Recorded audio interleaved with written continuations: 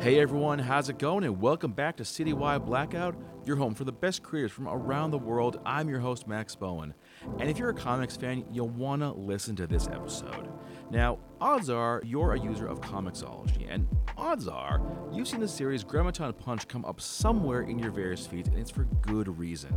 This is a brilliant series, and part of the best part is you get to punch ghosts in the fucking face.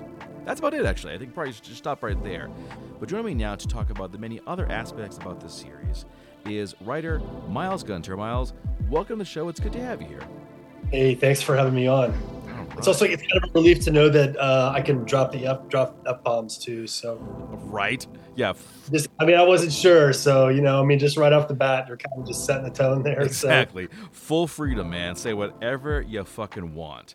But All right. The first thing I want to talk about, though, is the series. Now, I read that the story here was kind of inspired by your love of video games and horror. So right off the bat, we are going to get along famously. But How do these elements get kind of woven into the story? Well, I suppose the story was largely inspired by Brienne's art. It was pretty much catered to him. I had a rough idea of the concept, and I had found Brienne's art on Twitter, and I just felt like, out of my stable of ideas, this was the one that I thought was best suited to his aesthetics. He was clearly like a hardcore video game fan and really into like Nintendo and anime and manga. And I saw that we had a lot, even though like we have a big age difference, there was a lot of common ground as far as just the things that we like. So it was really, a lot of the ideas were just really informed by just the vibe that I got off of him. Like, it wasn't really a situation where I had like a story fully formed. I had a kernel for a story, but just interacting with him, it just kind of took shape, through, communicating with him and just his vibes. So that's really the beauty of comics, is just collaborating. And for me, my job as a writer is to really create material that plays to the strength of the artist, that they're really going to throw themselves into and be that they're going to be passionate about. It's really going to connect to what their interests are and what they're really into. Because I've just from experience, I find that having done that in several projects in the past, I really get like the best. It elicits the best performance out of the artist. Definitely. Oh, yeah. I definitely agree. You got to have that passion, otherwise it's just not going to work. But what was Brienne's reaction when you told him the concept you had here? He thought it was really cool. He was really into it. He was really game. He had a lot of really good ideas, and we spent a lot of time. We probably spent about half a year just designing characters, and just developing a lot of the various ghosts and the feeders, like Eyeface, and just all the characters, and just really getting into the minutia. Because even though I don't draw, I'm really into visual design. So I'm definitely like a major character design nerd, and we really wanted to just have everything look like a toy. So we try to just be very mindful and just have really strong visual contrasts between the characters. But Brienne's a great collaborator. He's got great instincts, and he's at the beginning of what's going to be a really awesome career. No doubt, because the art just absolutely jumped off the page when I began reading this comic. And you talk about the character design. I definitely saw that too. You have a wide range of designs for the characters, and of course, the ghost world itself seems to have a certain hierarchy there. Could you talk a little more about how that whole system works? Well, there's different classes of spirits in the story world. Mostly what they're dealing with are what are called the feeder class, which are basically these are ghosts that feed off of the energies of living beings as just kind of like a fuel or like a food source.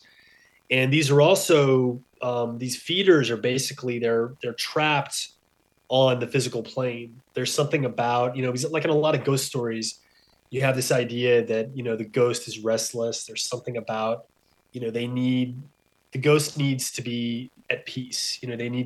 Something needs to happen for them to basically cross over to the other side. So I was kind of riffing off of that idea, but in a more, I guess, just in a more of like an anime, like manga kind of way. So that's really how the feeders operate, that include, and it basically just runs a really wide gamut visually. There isn't really like a set design for feeders, but then you also have a class called a Geist, which is basically short for a poltergeist.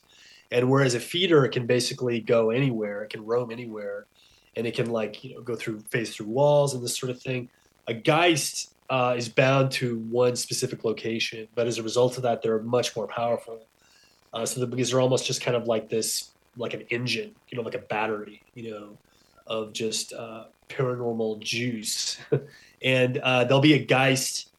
We kind of we'll get into the Geist more. I don't want to spoil too much, but we will be getting into a Geist later in the series, and we'll see like how that really contrasts to the feeders.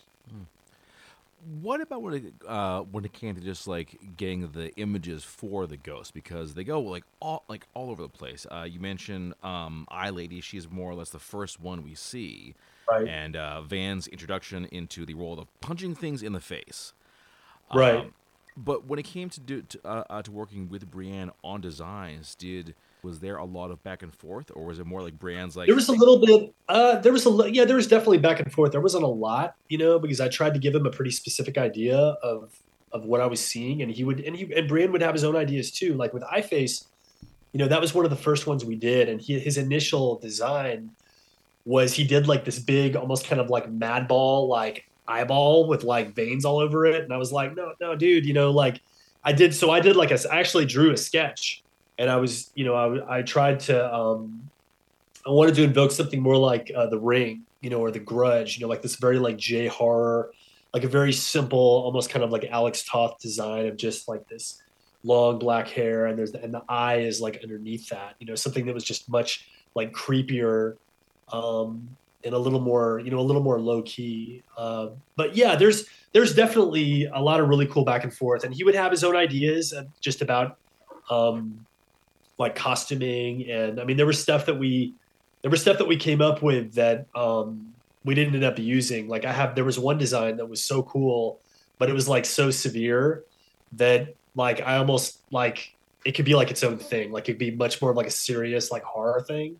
So I don't know. Who knows? If that'll ever materialize. But yeah, it was just a lot of fun. I mean, he would tell me, I would just have something in the script like, oh well, there's this character and he's got some lieutenants, they're under him, and Brienne would say, well, like, okay, well, tell me about those guys. And so I would have to just like come up with, like some of the characters that show up in issue 3 and issue 4, where it gets a lot wilder, and you've got like a big like giant like head, and you've got like there was a couple of things that didn't make it in because I just felt like they just really weren't right for the project. Like it was just like a little too scary or a little too freaky, and it just didn't fit like the tone of like what we were doing. So, and I mean, there were some things that like, I would give him, I would say, well, like there's this, Chris Cunningham, like you want to talk about nerdy. I'm like a total nerd for this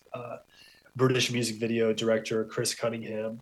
And he has this video that he did where he, for this British band called The Horrors, where he took this actress, Samantha Morton, and it looks like he put like, basically attached, like she's in kind of this like white like sundress, and he put like, it almost looks like he put like a squid on her face, like, so it's almost, and she's like flailing around, and it's probably like a digital effect, but the way he does it, it looks real, so it's almost like literally like a real squid. And I was like, I want to have a character like this. And Brienne totally took it in like a very like much more of almost like a Dragon Ball Z, like kind of a goofy like vibe. And I was like, okay, that's cool, So it wasn't really a situation where it's like, it's got to be my way, like this is what you have to do. Like it was very much, it's a collaboration, and it's just this push pull, and it's important for both of our fingerprints to be on everything, because it's much more interesting that way. Any particular designs that really surprised you, or like thought, oh wow, I had no idea it could look like this? The character of Pineapple Fang is like just so ridiculous. Like, and I think initially I told him like, okay, there's this guy, because like my idea was, okay, there's this guy, he's jogging, and somebody drops a pineapple out of a window of like a skyscraper, and it lands on his head and kills him. So like from that point on, he's basically got like a pineapple for a head, and he's like a ghost. And Brienne's like, well, what if he's got a Dracula cape on? I was like, okay, great. Like, let's just, because I had this image of like fangs, so it's like, okay, let's give him a Dracula cape too. Why not? So I mean, that was pretty like bizarre, but it was cool. I like, I mean, he really nailed it with like all the designs. And so that one is like, I think Zags, who's pretty much like the main antagonist, like, I mean, he really like he had initially done like some sketches of it, and it was cool. But then when he did it on the page, like in the first issue, where like there's a big splash of him, where he actually punches the main character Van, and like that's where the main character finds out that the feeders can actually like they can hit him back. He can hit them, but they can hit him too. And he just really delivered on that image. And like he, especially in the fourth issue, there's a lot of like Zags imagery, and it's just like it's probably like my favorite art in the whole book. Like it's just so awesome. Like he just did such an awesome job, and like I really want to do more with that character going forward. Like if the book does well enough and we're able to do more, like he's a character that I really want to explore more as an antagonist, and just in a more faceted way than just being a big bad too. Two thoughts occur. One, dying from a pineapple landing on your head is embarrassing. Yeah. Secondly, Pineapple Fang, you talk about the anime references, that one screams to me like Dragon Ball Z character, Pineapple Fang.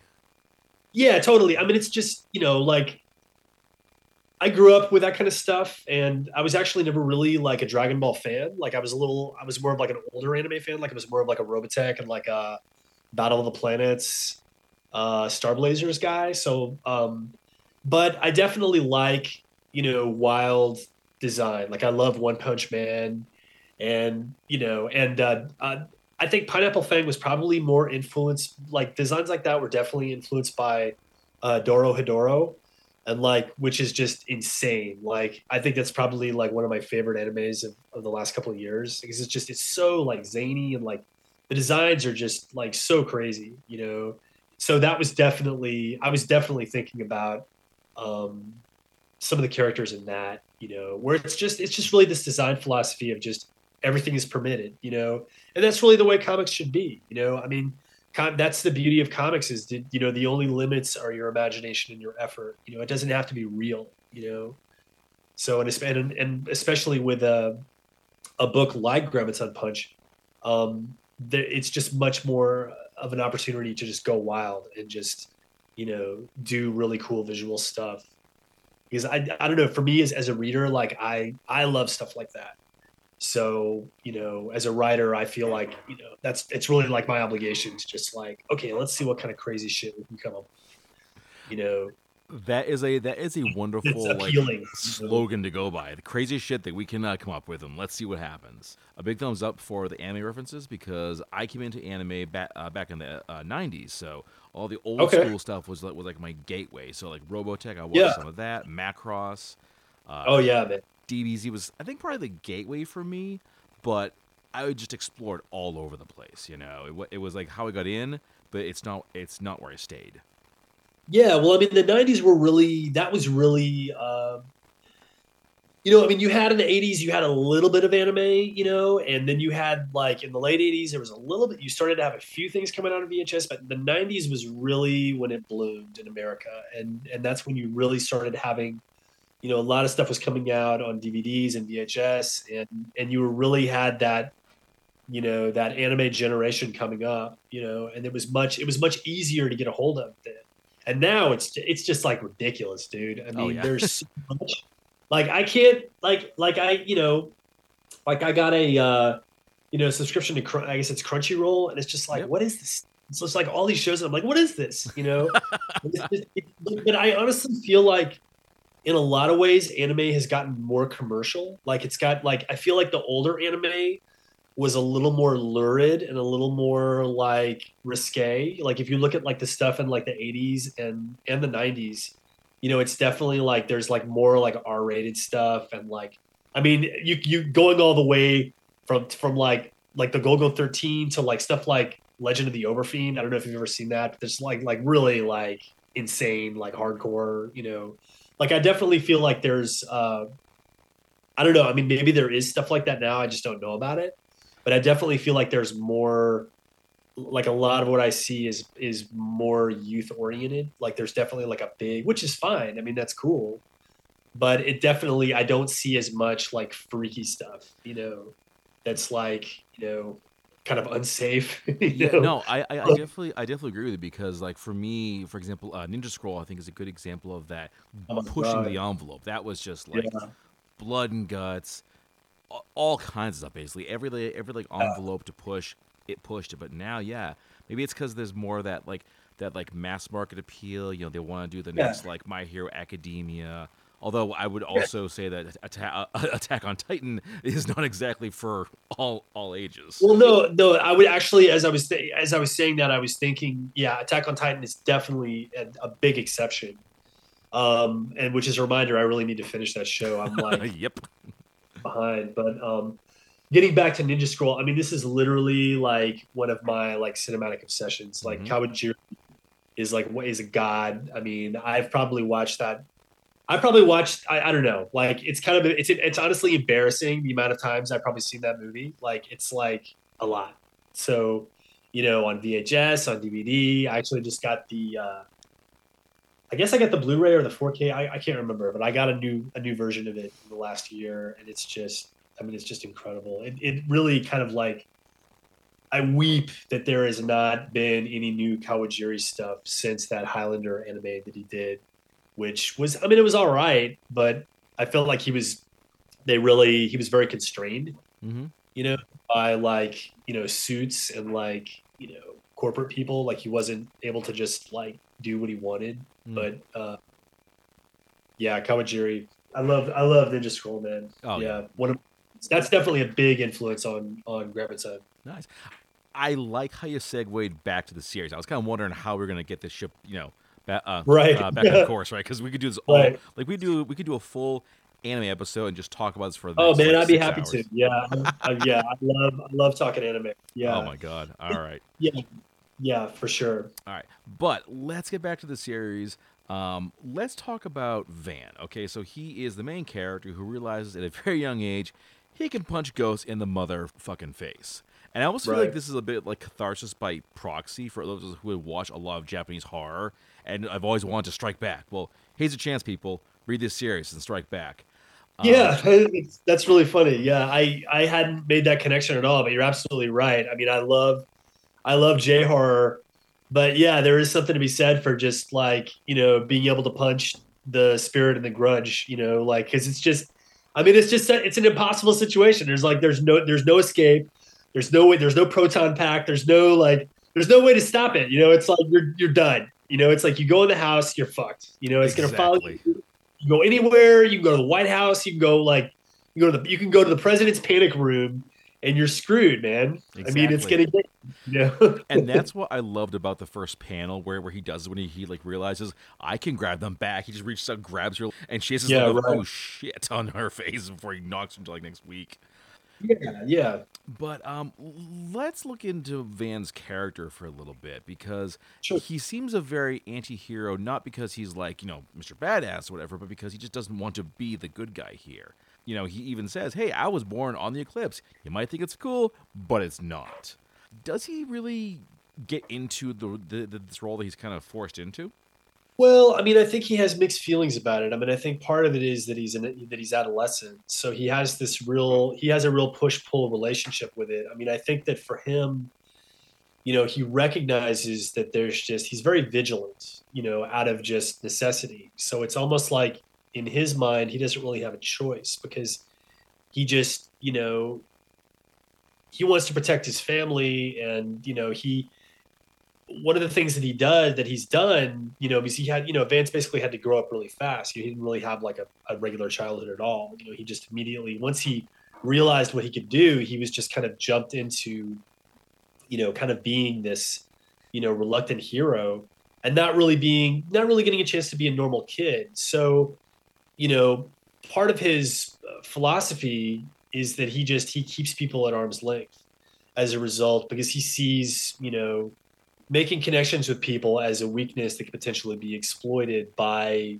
the feeders, but that's part of the book is about, thematically, just to get a little heady, the book is about breaking patterns that no longer serve us, like, and life will often prevent us with an external opportunity to give us the thing we need on an internal level.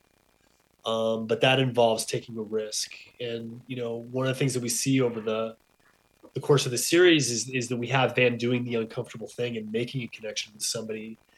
And, there's consequences to that, that's how we grow, and that's just kind of, I wanted to kind of have that universal truth at the core of the story, so that it isn't just about, punching ghosts. There's something a little more nutritious underneath the surface. Oh. Let's talk about Van's disconnection. It seems like you mentioned, he's really just apart from pretty much everyone's life except for his mom. And what do you feel that kind of brings to the story in terms of like where we go? Well, it's about, the story is, that's just sort of that's sort of the place he's starting from. So the story is really about him opening up more. That's what these 5 issues are about, is him kind of, him kind of breaking out of that pattern and just moving into a different space as a person, and so that's sort of one of the things that's just going to kind of develop over the course of the issues, is we're just going to kind of see how Van grows as a character. And that's one of the things that I'd like to do over the course. I mean, with the book is only 5 issues, and I wanted to have I wanted to basically be a full meal, but I also kind of want to leave the door open for more after that eventually. Is the theme of breaking patterns something you got to explore with like past titles? Not so much. I think it's just something that's more of a process that I've gone through in my own life. So that's just something that I'm very aware of in myself. And so I think that that's just so, comics. I find that writing comics is usually biographical in some way, usually in some kind of indirect way, not in really like a pointed way, but I know that that's just something that I guess that's just something that I've been aware of in myself as I get older. So it's just something that and as I get older, I think I want to make work that's a little more nutritious and has something more to say. So that just seemed like a good theme, that's a theme that just kind of lined up with the situation that the character was in, given his abilities and the isolating nature of, having one foot in the normal world and another foot in this spirit world, you know. How do you think you balance that, wanting to do something a little more nutritious, as you say, but also with like the action and the ghost punching? Well, I think that, I mean, at the risk of making your listeners eye roll, I would say that, one of the biggest influences for me on this in this project is that this is the first project I've done since I started um, uh, doing a daily meditation practice, which I began during the pandemic. I've always been really interested in meditation, and I have experimented with meditation in the past, and I've been practicing yoga for about 20 years. And I find that that's really very helpful for just going deeper with my own material and just having greater clarity and just having a clearer sense of intention and being able to just pull from different things, more adeptly, hopefully. I mean, I guess it's up to the reader to decide that, but having the balance between drama and comedy and horror and just having more colors, more, making it more rounded, and just having a meditation practice just enables me to just have greater clarity with you know when I approach my creative process. So I would say that that's really informed by that. So yeah. I like that. I really do because I know that for a lot of us, of course, when COVID hit and everything was shutting down, there was nothing but stress. So I'm really glad that you're able to sort of find something good out of all that turmoil. Absolutely, man. Yeah. Well, I mean, that's one of the reasons that I started practicing yoga when I did in my 20s, was just managing stress and just feeling, getting a greater sense of balance and ease. And that's just, our bodies are temples. I mean, we're made of stars. And it's important that we to take care of ourselves.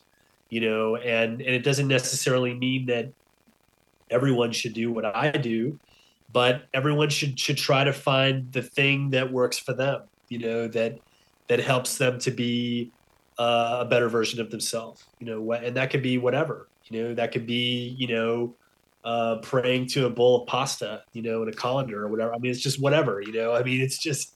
Or you want to become a member of the Church of Bacon. I mean, or whatever. Or you want to be a Catholic. It's up to it's different for everyone, and that's and yeah, if you're really into Jesus, that's fine too. There's a lot of power in those old currents. And that's actually kind of one of the things I wanted to touch on in the book as well, with the character of Rick Wallace, the witch, is kind of bringing in this idea of with spirituality.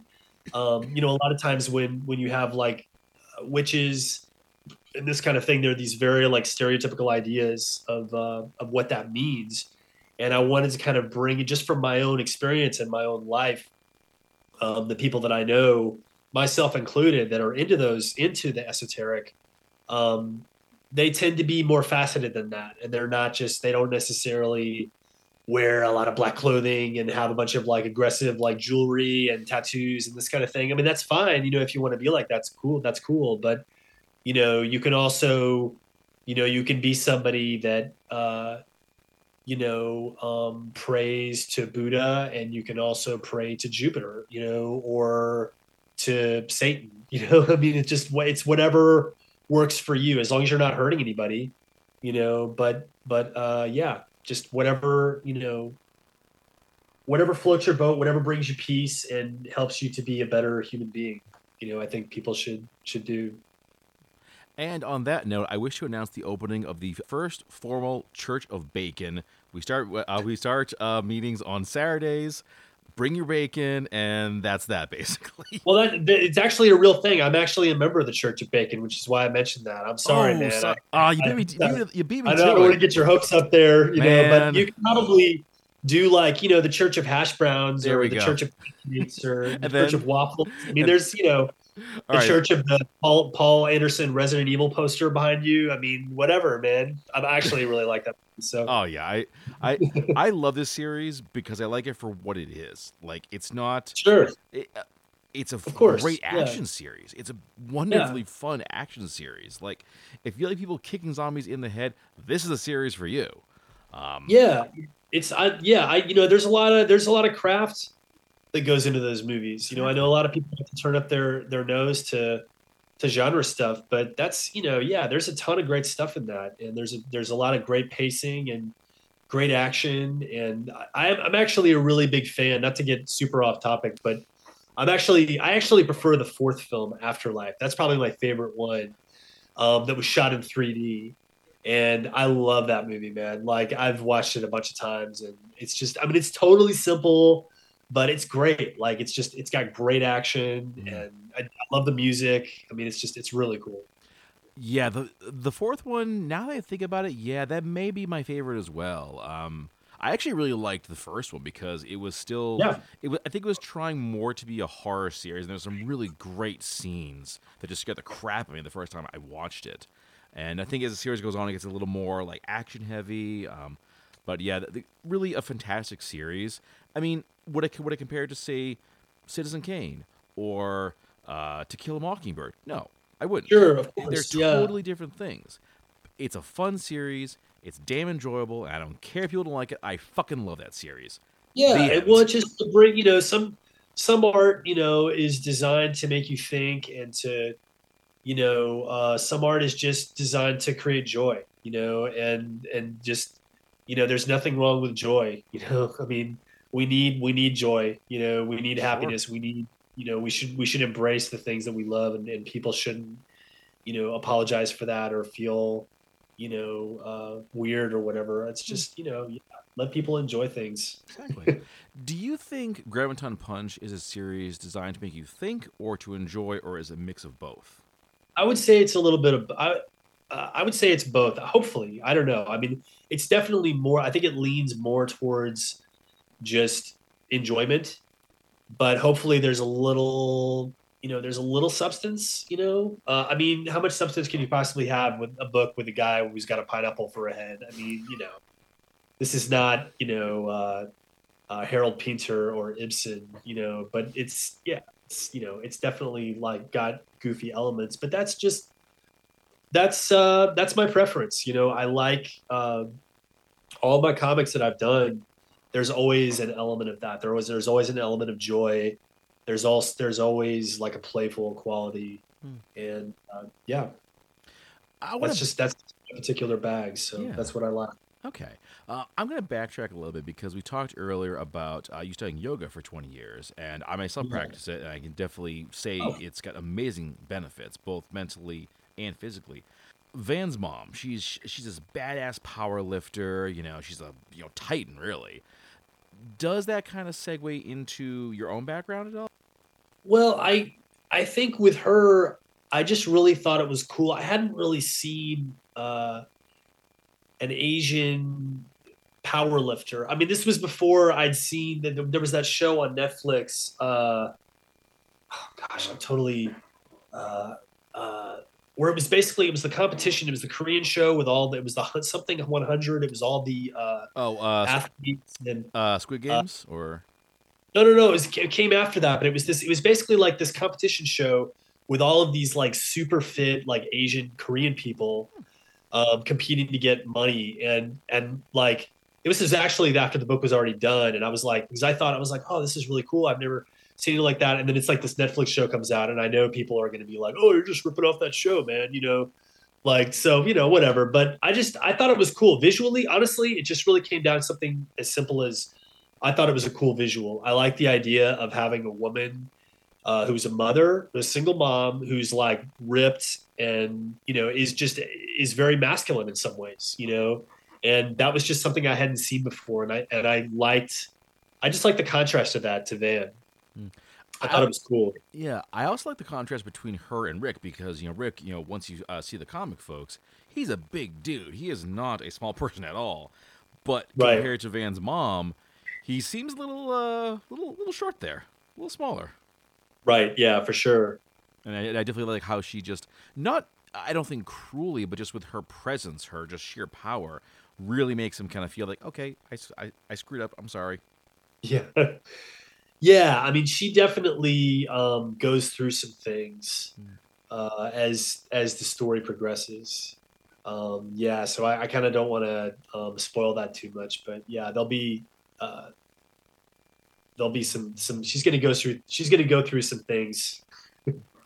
I'll just say that. Fair enough. Fair enough. Now you mentioned not want to spoil, and I don't want to. Folks, read the series and check it out yourself. We are now 3 issues in. Fourth issue's out June 6th. Last one on July 12th.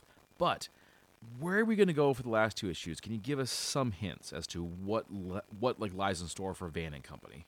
Well, the fourth issue I will say is my favorite of the series. It's got like probably the most action and the most peril, and the stakes. Basically, the fourth issue really raises the stakes for Van, and it's probably um, the most difficult situation he's been in so far. I'll say that, and then um, the last issue will resolve that.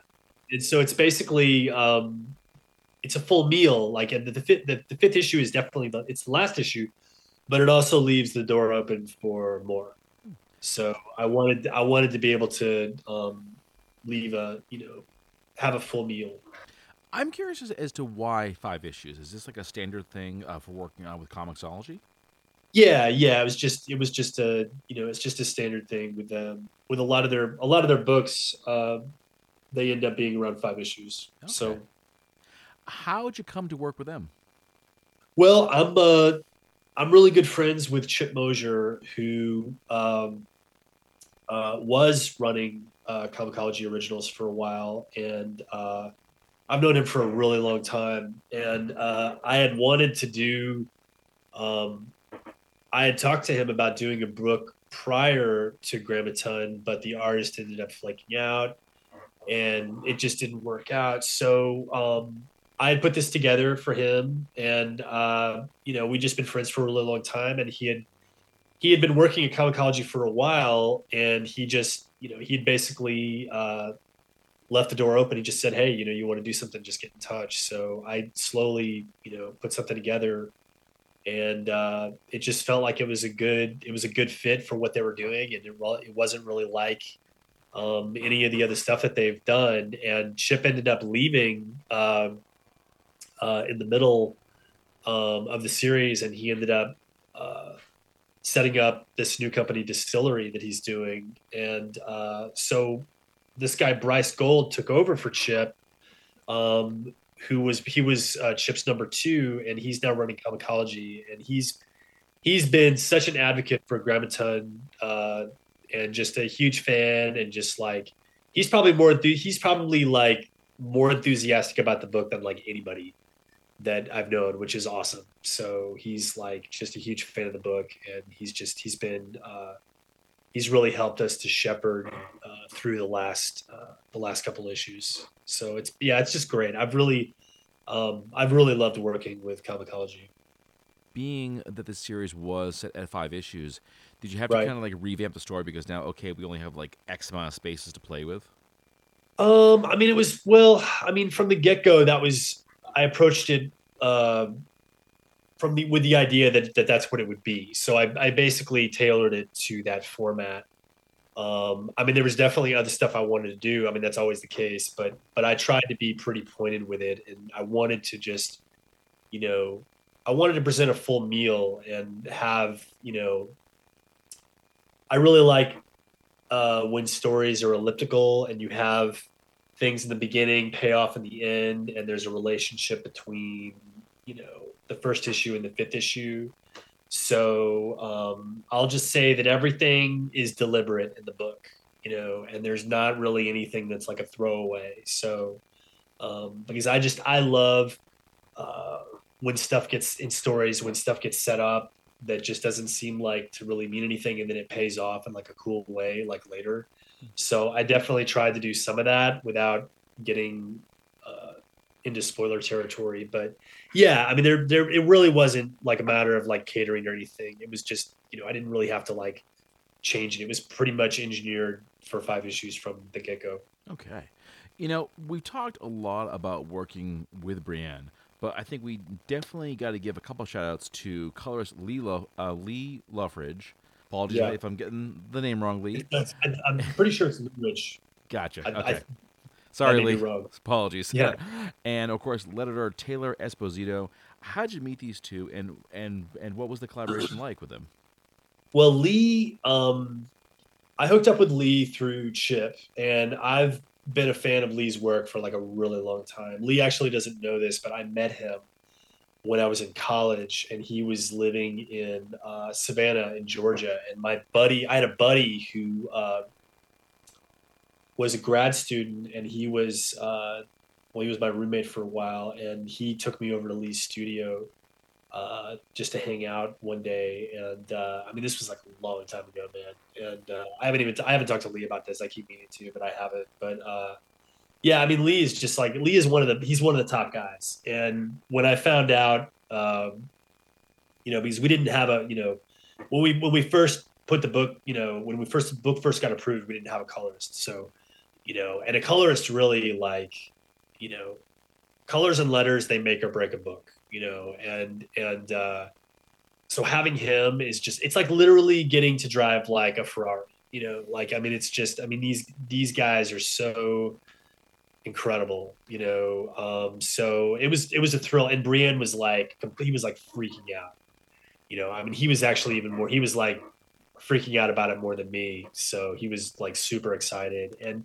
it was just really, I mean, it's some, I gave him some direction. I gave Lee some direction, but Lee's just got like, Lee's like a samurai. I mean, he's just got like such good instincts, and he just knows what he's doing. And Taylor, I'd worked with on a book for Image that I did called Dark Fang, a vampire comic.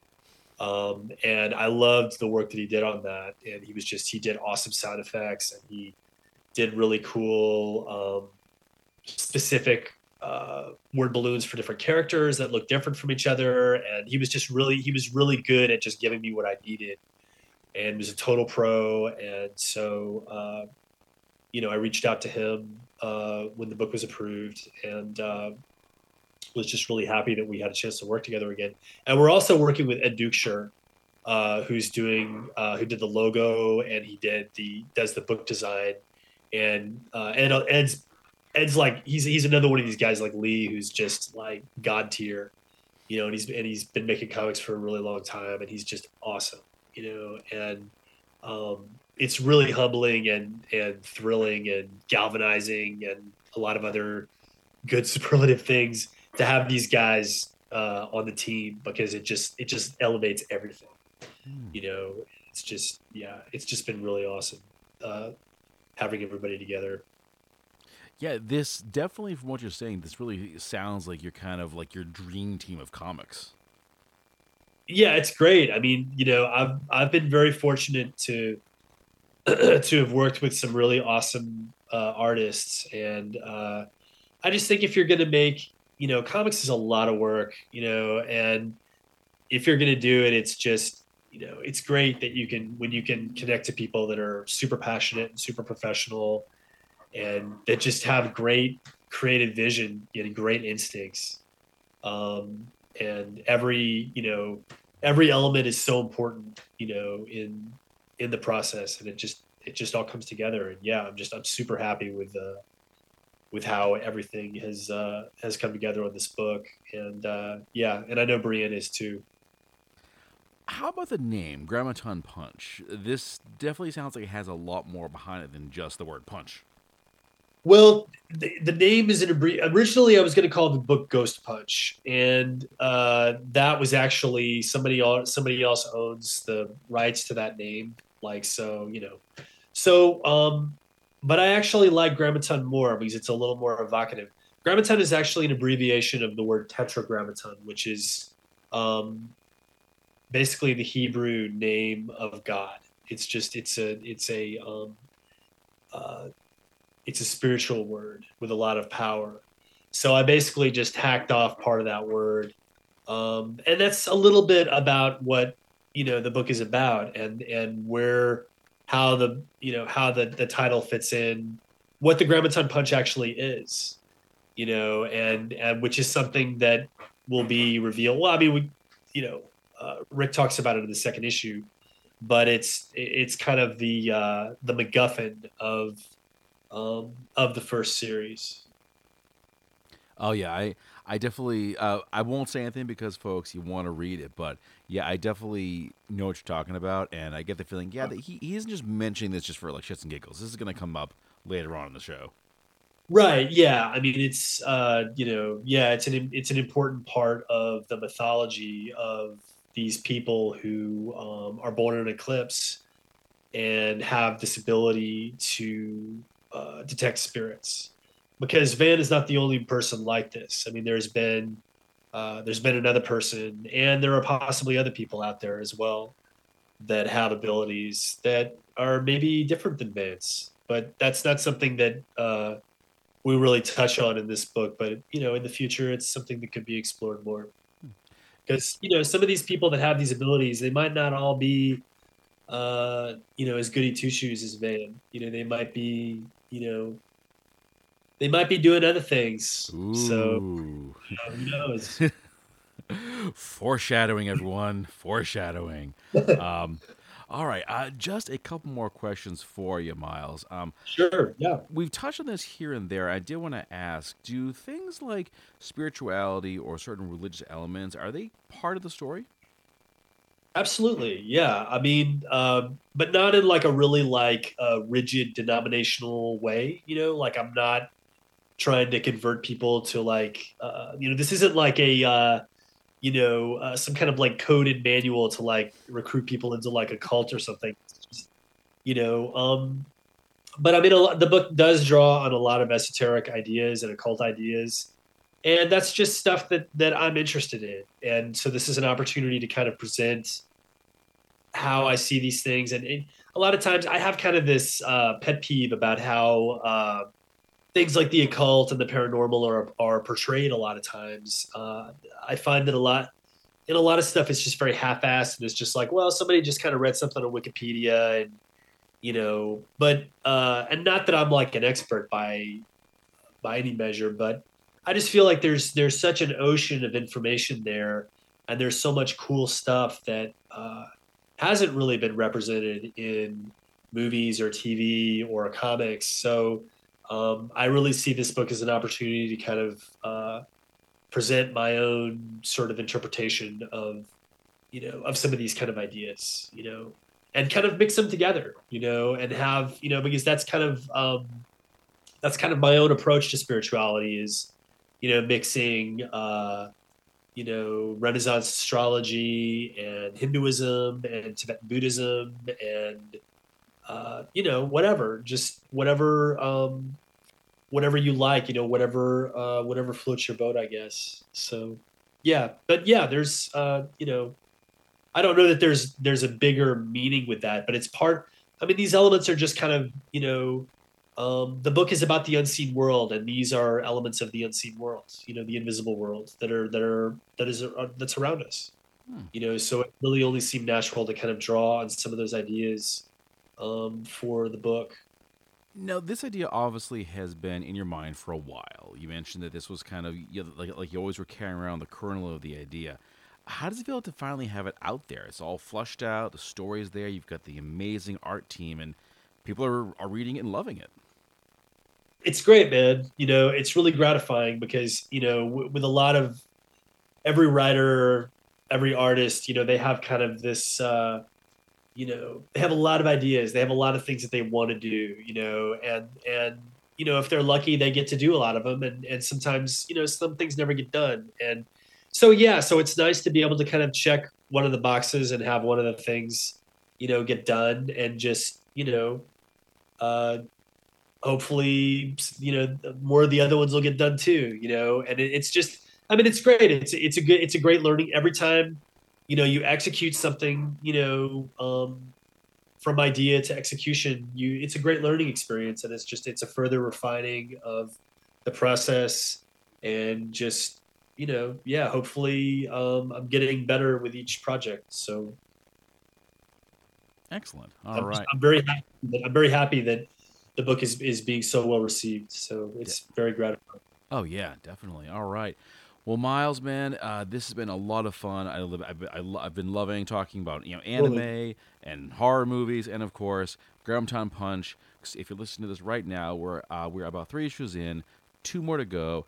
You know how to read it. You go to Comixology, sign yourself up for it. It's $6 a month, and you get thousands of titles, including this great one. Also, want to mention that if you're an Amazon Prime member, you can read Grammaton Punch for free. So just log into your Prime account, and it's right there waiting for you. There we go. Hi, this is singer Kate Eppers, and you're listening to Citywide Blackout. And that brings this episode to a close. Thanks to everyone for listening, and be sure to follow the show on Facebook at Citywide Blackout and Twitter and Instagram at CitywideMax. You can reach me at citywidemax@yahoo.com to suggest a guest or submit music for the Blackout Collection playlist. You can find this show wherever you check out your favorite podcasts, and new episodes are aired every Saturday at 10 p.m. EST on Boston Free Radio. That's all for now, and I'll see you next time.